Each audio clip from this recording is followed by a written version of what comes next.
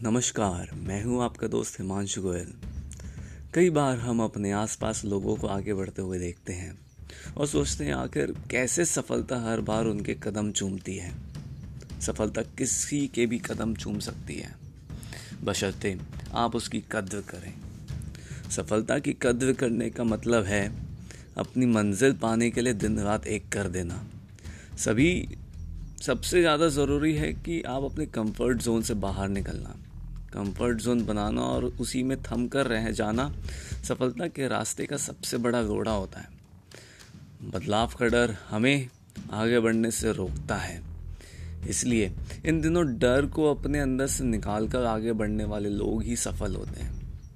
ये बात आज हमारी की कहानी में भी बताई जाएगी।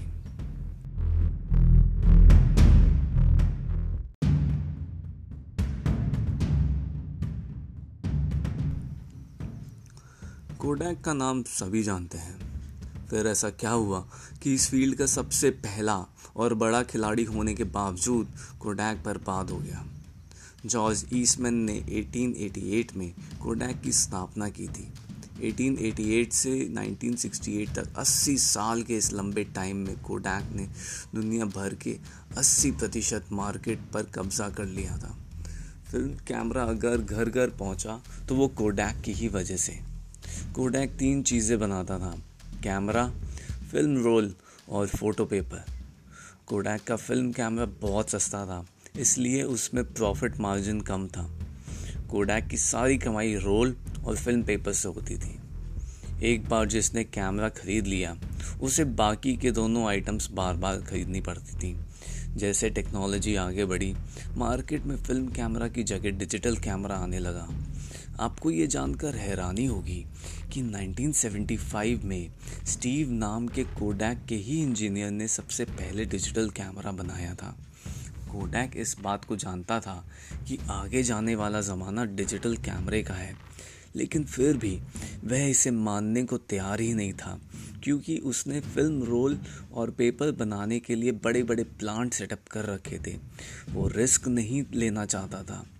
1990 के दशक में जब सोनी, कैनन, निकॉन जैसी कंपनियों ने डिजिटल कैमरे की डिमांड मार्केट में बढ़ने लगी, तब कोडैक को एहसास हुआ कि उसने गलती कर दी है। उसने अपने डिजिटल कैमरा लॉन्च किया, लेकिन तब तक देर हो चुकी थी।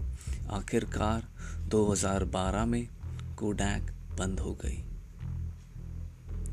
इस कहानी से हम सीख सकते हैं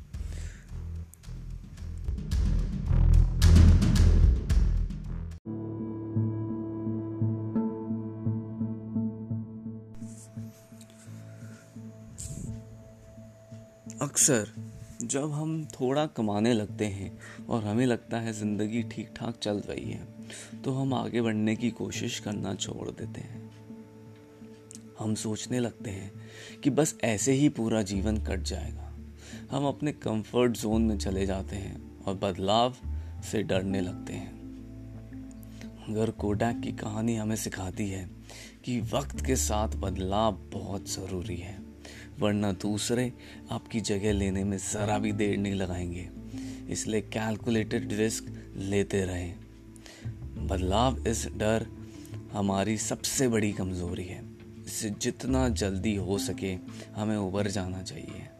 ये डर न केवल हमें आगे बढ़ने से रोकता है, बल्कि हमें अंदर से कमज़ोर भी बना देता है।